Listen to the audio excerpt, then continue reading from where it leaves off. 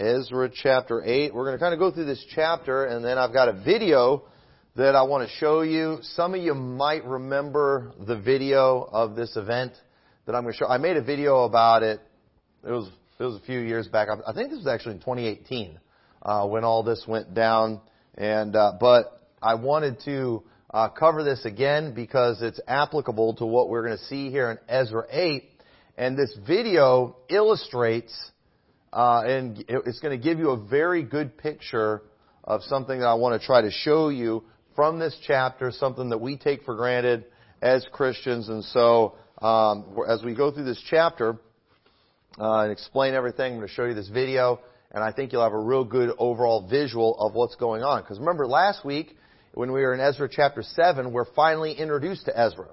We don't even see him mentioned until chapter 7, and he is a scribe, and him and a group of others, they are coming to Jerusalem, and their job is to basically remind everybody what the law is, because they've not been practicing these things for over 70 years.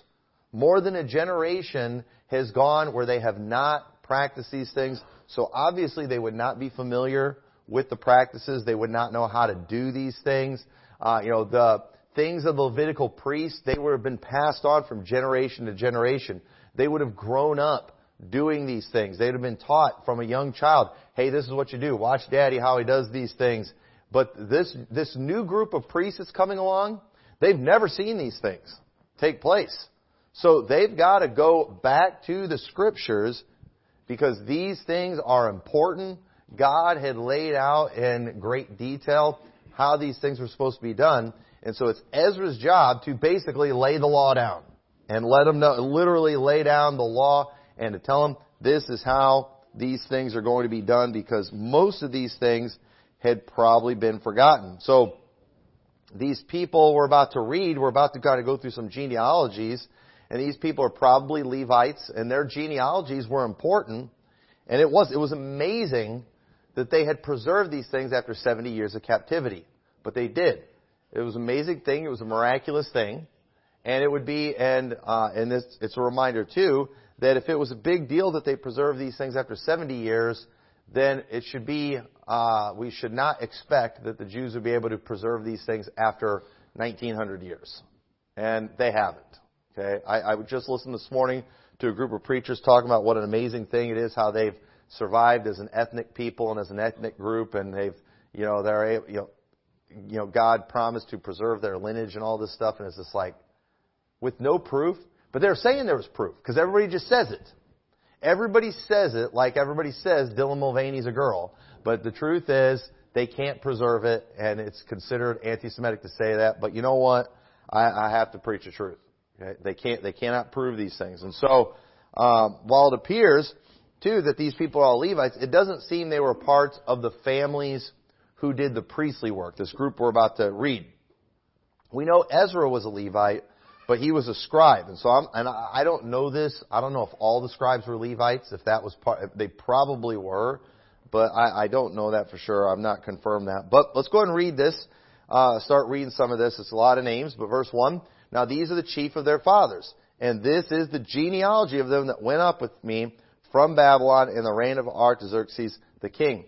And you know what? I know it's hard reading genealogies, but let's never underestimate the importance of these things. They were there for a reason, because when God makes a promise, and God makes a promise in a line, God proves that promise.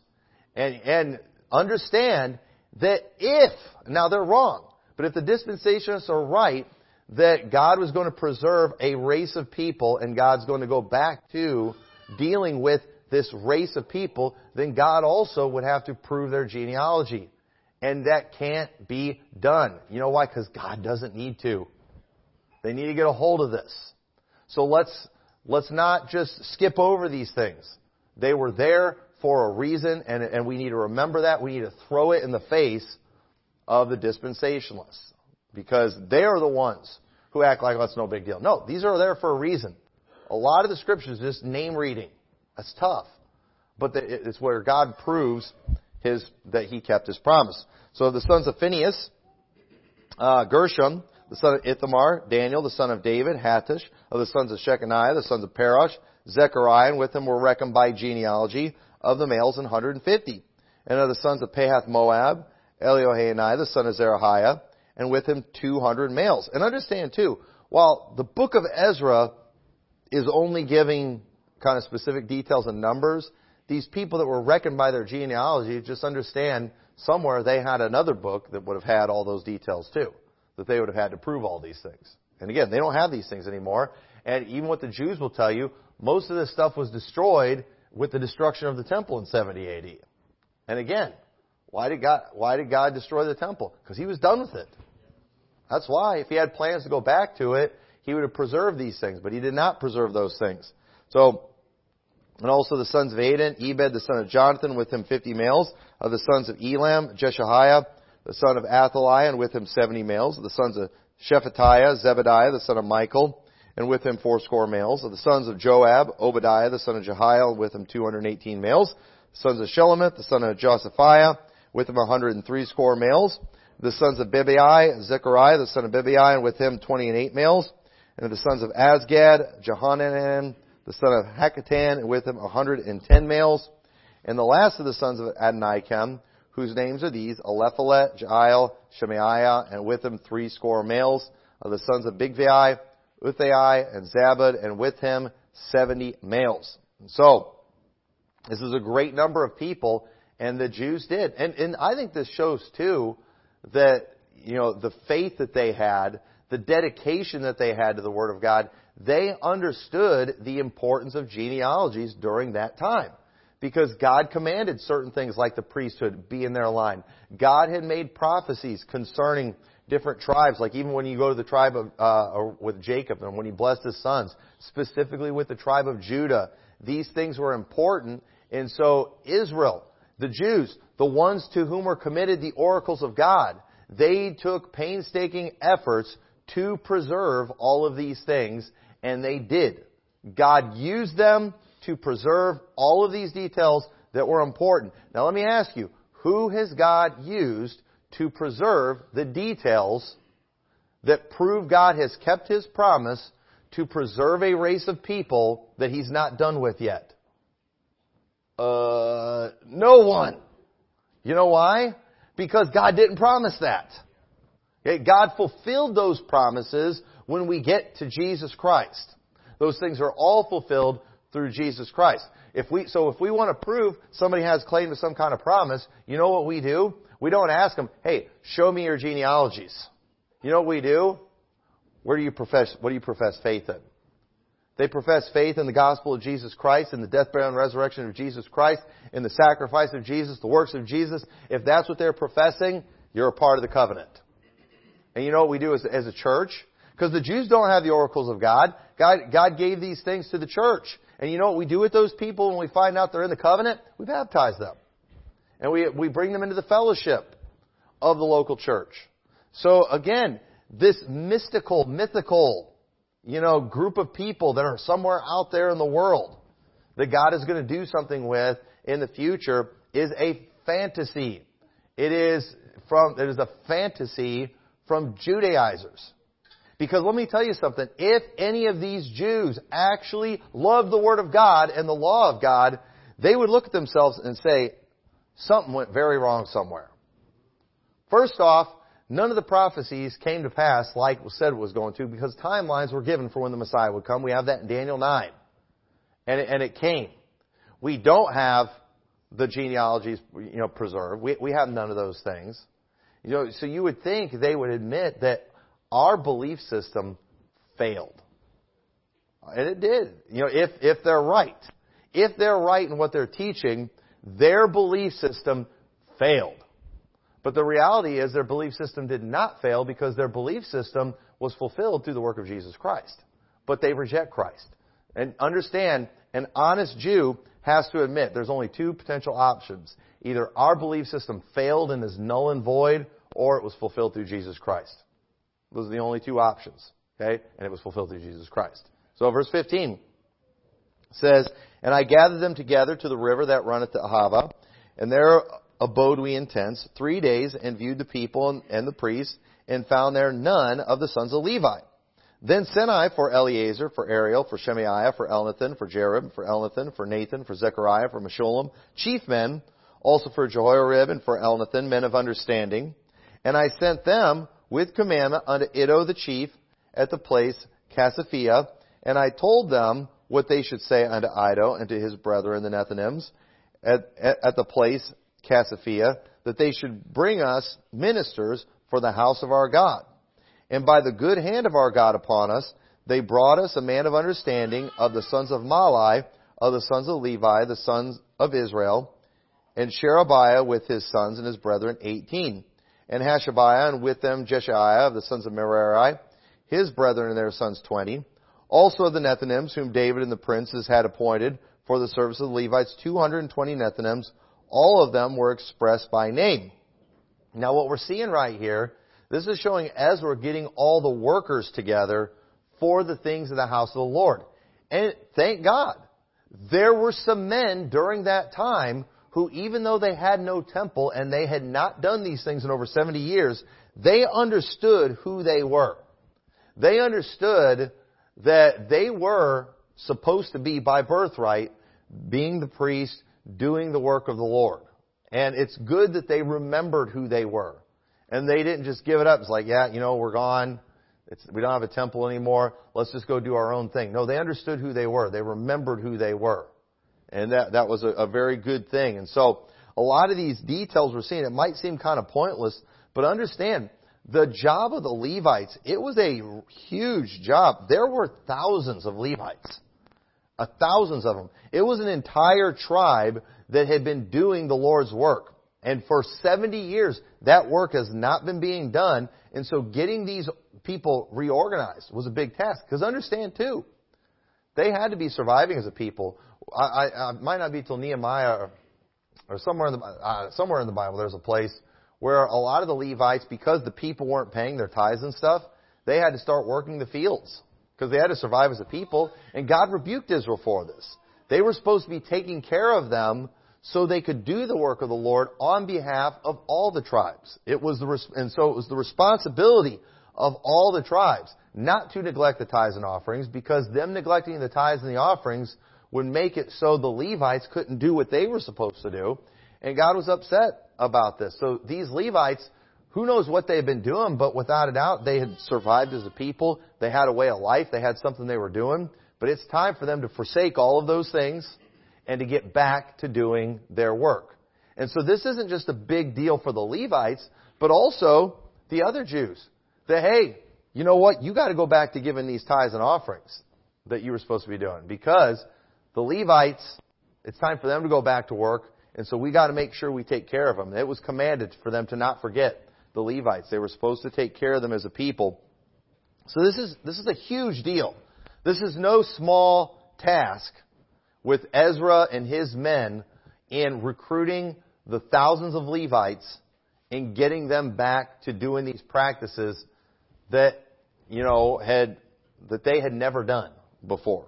And so it says, then I proclaimed a fast there at the river Ahava, that we might afflict ourselves before our God to seek of Him a right way for us, and for our little ones and for all our substance.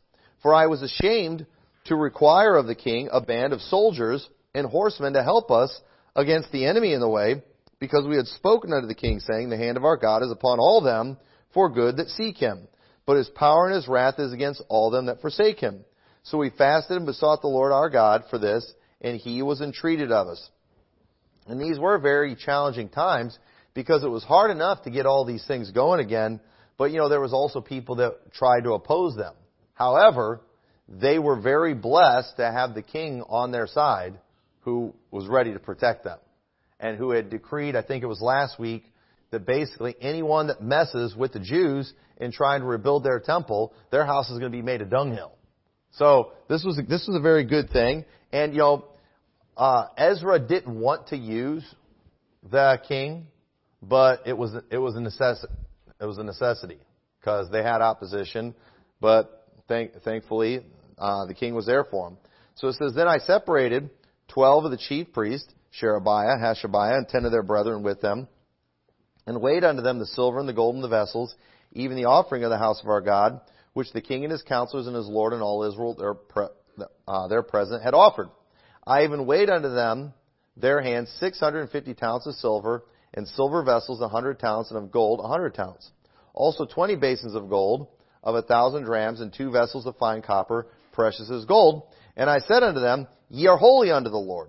The vessels also are holy also, and the silver and the gold are a freewill offering unto the Lord God of your fathers. Watch ye and keep them until ye weigh them before the chief of the priests and the Levites and chief of the fathers of Israel at Jerusalem in the chambers of the house of the Lord.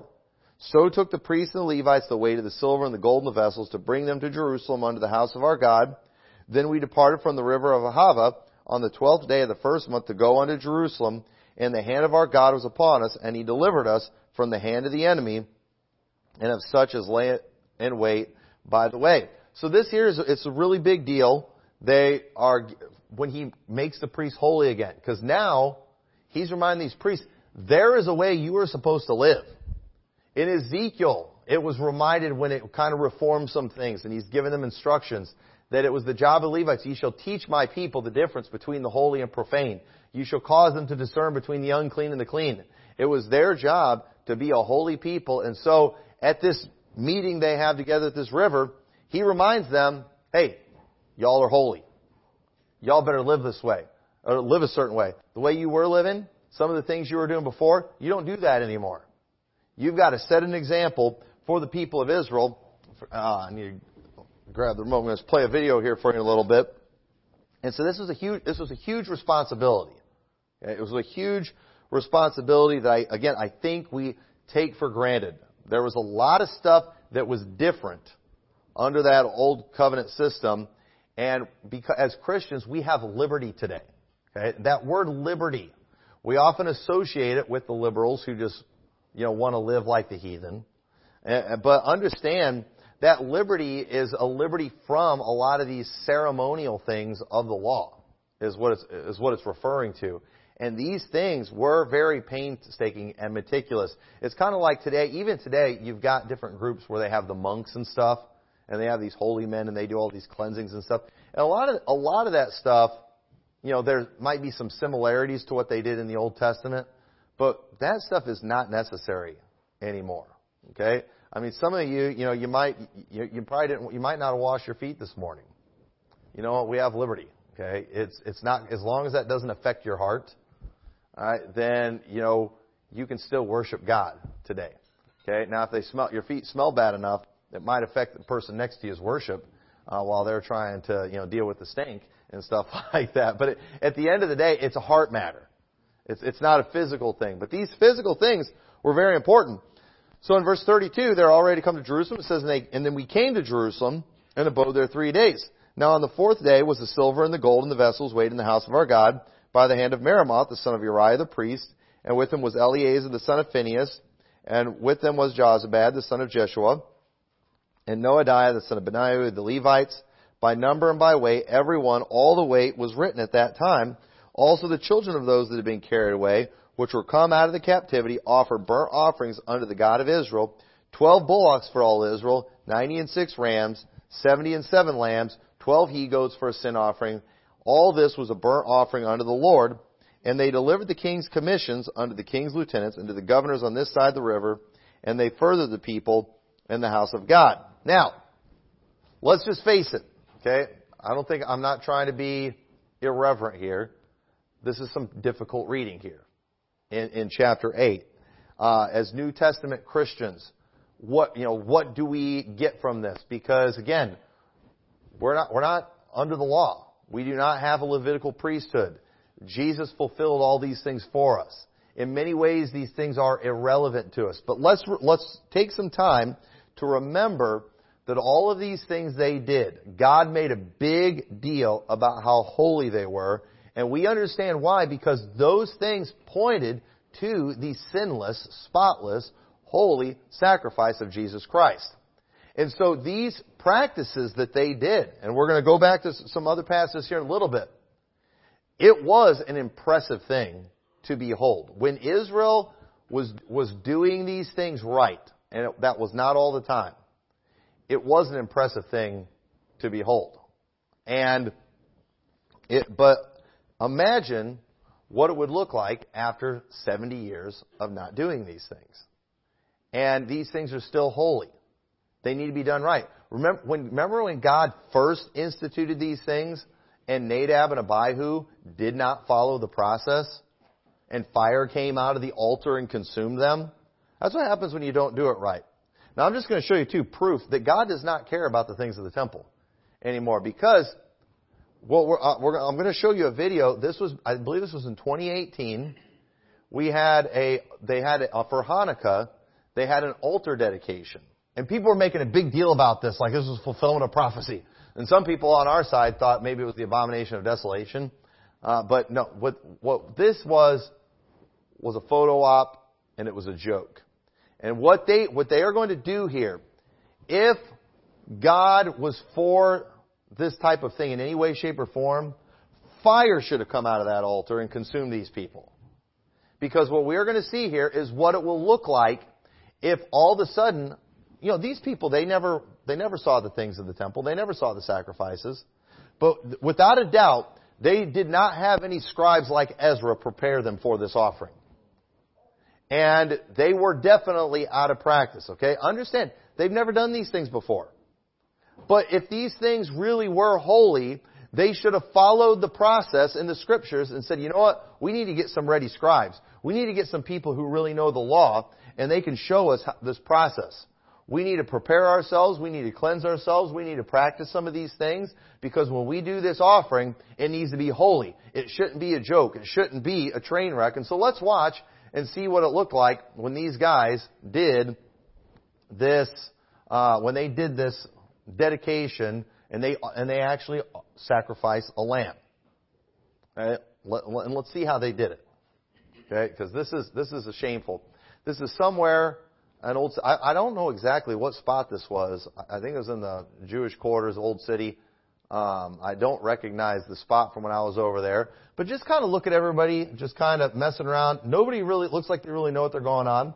This is the laver where they're supposed to cleanse themselves. This guy's up there basically announcing everything they're doing. They got a bunch of wood pallets. They kept trying to light the fire, and the fire kept going out, which was pretty funny, because God was not for this. God was not for what they're doing. And this is interesting too. This is the table of showbread. Okay, they don't even have this stuff lined up right, by the way, either. Okay, the stuff is not laid out like it's supposed to. This is the cheap knockoff version. That is not gold. None of these are the artifacts that are at the Temple Mount Institute. None of them. Okay? Because the ones at the Temple Mount Institute are never going to be used for any things of the temple, despite what the Baptists tell you. Not what the Jews tell you. The Jews won't tell you that. They won't tell you those things are going to be used in the temple. The Baptists preach an imminency. They come back. It's fulfillment of prophecy. They got everything ready for the... No, they don't. Okay? They're far from ready. But this is just embarrassing. Everything that we're seeing on here. So let's keep watching some of the stuff they're doing. Inside that Walmart tote, is the sacrificial lamb that's already been taken care of at the butcher. Because, that wouldn't be a good photo op. People don't want to watch a lamb get killed. But you know what? You know why people don't want to watch a lamb get killed? Nobody wants to see an innocent animal slaughtered. But can we wonder why God might have had them slaughter an innocent animal? Because it was going to be an innocent man who was going to die for the sins of the world. So we get it. But they don't want to show that picture because it might point to Jesus Christ. And I don't know if they were worried as much about accidentally pointing people to Jesus Christ as they were offending PETA. But either way, a lamb was still killed. Okay, they got a whole back leg, looked like that they're going to throw in the fire. This is embarrassing. Yeah, fire kept going out, which was pretty funny. God isn't in this at all. And so everybody's just kind of wandering around. They got the little kid priest up there. They're all looking at the lamb. He's got the microphone in his hand. I'm pretty sure they're not supposed to have a microphone. He's got his notes because he doesn't know what he's doing. These guys needed an Ezra. If this was of God at all, this is what happens when you don't have an Ezra. You have a joke of a show going on. The fire kept going out in the menorah that's in the wrong spot. Okay. Now, first off, this stuff drives me crazy because I care about the Word of God. This is the altar that is like supposed to be outside the tabernacle. After the altar, you go inside the tabernacle where the menorah is supposed to be in there. But they got the menorah before the altar. They don't have anything right. But they know that most of their audience is stupid, and they don't know how any of this stuff is supposed to be. But I love watching that fire go out. There's a song. It's a Southern gospel song, and I don't care. It's an awesome song. It's called "Put Out the Fire." The doctrine in this song is fantastic. But it says, "Put out the fire." And it's about how, because the Messiah has come. It's about when Jesus came and was baptized, and it's this like, put out the fire, here comes the glory. Your sacrifice is not as worthy. He's come to die to make us holy. We found the perfect Lamb. It's an awesome song. Absolutely, I love the song. But when I was watching this video again and see the fire going on, I'm thinking of that song, put out the fire. We don't need this anymore. You know what? It's good that the temple was destroyed. It needed to be destroyed for the Jews' sake, so they would stop looking to that. And you got a bunch of Baptists, you got Greg Locke, anxious to see the temple rebuilt for the Jews, which will be just keep farther away from Jesus Christ. This stuff makes me mad. Boy, if Ezra would have seen this, we know, well, we'll see in a future weeks how Ezra or Nehemiah would have responded to this. The laver was actually outside by the altar. That's accurate. I don't know why they've got the menorah out there in that spot. That irritates me greatly. These things matter. And you got the cameraman. Look at the cameraman walking around. Because this is nothing more than a publicity stunt. Fire keeps going out in the altar. They can't keep the fire burning. And let me tell you something. Again, these things were sacred. They were holy. The priests would have known how to keep a fire going right. So they're not messing with stuff like this. So these things don't look like a circus. But again, they haven't done this stuff in over 1900 years. But the thing is, they're not supposed to. So yeah, there you go, lugging the tote with the lamb in there. Because, we don't want to offend anybody. Killing an innocent lamb. So this is just embarrassing. The one thing they did right, there was one part, I don't know if I have it on here, where the guy lays on the ground to kiss something, and he's got his linen breeches under there, so you can't see his nakedness. So that's, that was biblical. The Bible talks about that, and how they would wear those linen breeches under this, so when they walk up on the altar, their nakedness wouldn't be seen. And so yeah, there's the lamb right there. A hunk of meat. Here, take a picture.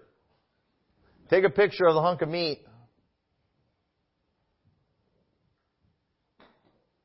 This is so bad. Look, the fire's out again. Oh yeah, here he is, laying down. That's the altar of incense right there. It's got everything in a straight line. Yeah, watch this. Cell phone in hand. Let's take a selfie, boys. I tried seeing if I could find this selfie on the internet. Let's take a selfie while we're doing this holy offering. Let's take a selfie, priest. What a joke. And let me tell you something too. These things, so here he is throwing the lamb on the fire. These things were not supposed to be done on the outside. They were holy because the presence of God was going to be in there. But let me tell you, the presence of God is nowhere near this. There we go. Let's throw the lamb on the fire.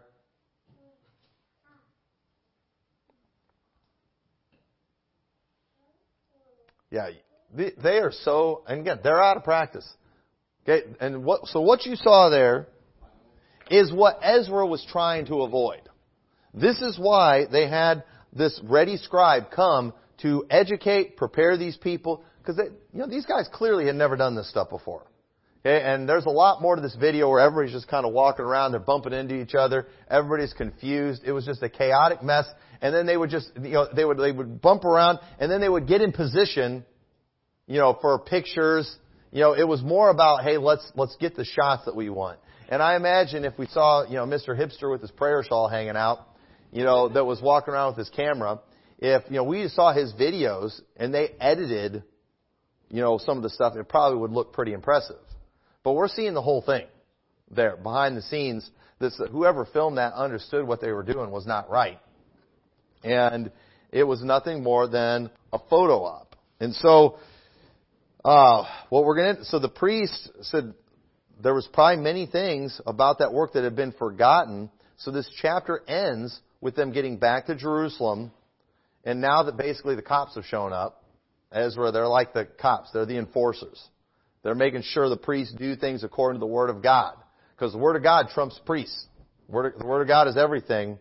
They're about to start laying down the law. And so the next two chapters are going to get pretty good. Some of the stuff that we're going to see. And let me tell you something too.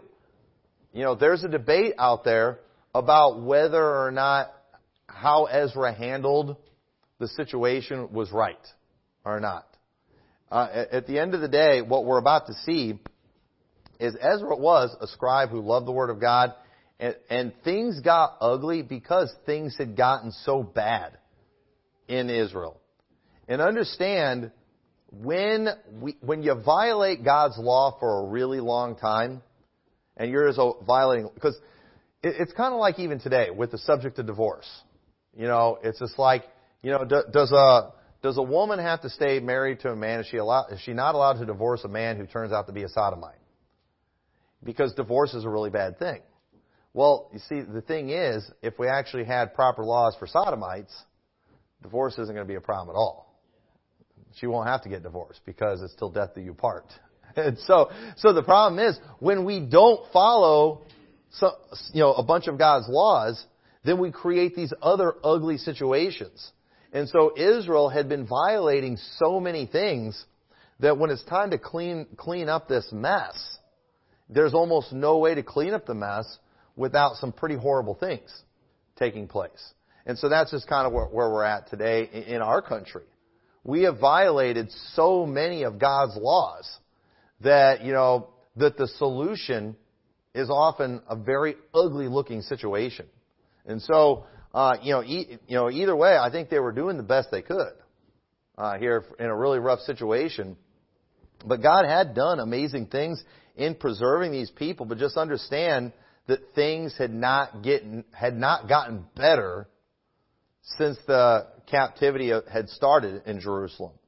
But the scribes are now showing back up. The law is on their side, and so and they are preparing themselves like, okay, you know what? Let's get things right now. Things were a mess, but it's time for us to get things right. And in 1 Kings, this is the only place I want to turn to. We'll close out with this. But they want to do things right because these things were holy. They were sacred. Ezra was someone who took the Word of God very seriously. And there had been, and unfortunately, a lot of their history, it was not that way. A lot of their history, the sacrifices and things probably looked a lot like what we saw on there. I'll bet it never looked as bad as it did there, but it might have. It might have even been worse. I don't know. I mean, I guess, we see Hophni and Phinehas were doing some pretty wicked things at the tabernacle. So, I guess it could have been a lot worse than that. But think about it, how it was in the days of Solomon. And in 1 Kings chapter 10 and verse 4, it says, when the queen of Sheba had seen all Solomon's wisdom and the house that he had built, and the meat of his table, and the sitting of his servants, and the attendance of his ministers, and their apparel, and his cupbearers, and his ascent, by which he went up unto the house of the Lord, there was no more spirit in her. When she saw this house of God that he had built, his ascent, like when he went up to it, and so obviously they had some kind of practice and some method of how he would even approach the house of God. You know why? Because Solomon, during this time, was doing great things for God, and they made a big deal out of it. Why? Because these things represented God and His holiness. And during Solomon's time, when the Queen of Sheba saw that, she was like, wow. It not just amazed her about Solomon, she was amazed at his God. Now, what do you think heathen are going to think about the God of those people? Not very impressive at all. Not at all. And you know what? That's fine, because those people are not serving our God. Those people are not doing a sacrifice to our God. Our God is done with the sacrifices. Our God commanded them to follow Christ without the camp, bearing His reproach. That's what our God did. And so what those people were doing, I don't believe it was the abomination of desolation, but that was an abomination. Because they were claiming it was the altar of God. They were claiming it was the sacrifice of God, that those were Levitical priests. They were claiming all those things. And so that was an abomination, what they did. There's no doubt about that. But it was also, you say, well, what if it had been a more impressive performance? Well, you know what? If it had been a more impressive performance, that would have actually been dangerous, because then it would have been more deceptive. But you know what? I think that was a good, accurate picture of just the spiritual state that they're in. They should be ashamed. They should be embarrassed of that. And you know what? Even if they improve it, they should still be embarrassed. They should still be ashamed. You know why? Because Jesus came and showed us what all those sacrifices were a picture of, and it puts it all to shame. I'll bet I know Solomon, who people were amazed at, the things of the temple during his day. If Solomon could, if he could have seen Jesus Christ, and if he knew what we knew, he would be ashamed of what they did. Because at the end of the day, Jesus Christ is better than all that. He's more holy than all of that. All those things were just a picture of that. So hopefully this gives you a better visual of Ezra chapter 8. He was trying to prepare them so they avoid looking like that. And so anyway, with that, let's pray. Dear Lord, I thank you so much for this chapter and the things we can learn from it. We thank you, Lord, for coming and being the better sacrifice, the better priest, better everything. And I pray, Lord, you'll help us to continue spreading that message. I pray you'll stop letting churches get affected by Judaizers, and help them to realize that you are done with the things of the temple. You're never going back to it. And we're thankful for that. In your name we pray. Amen.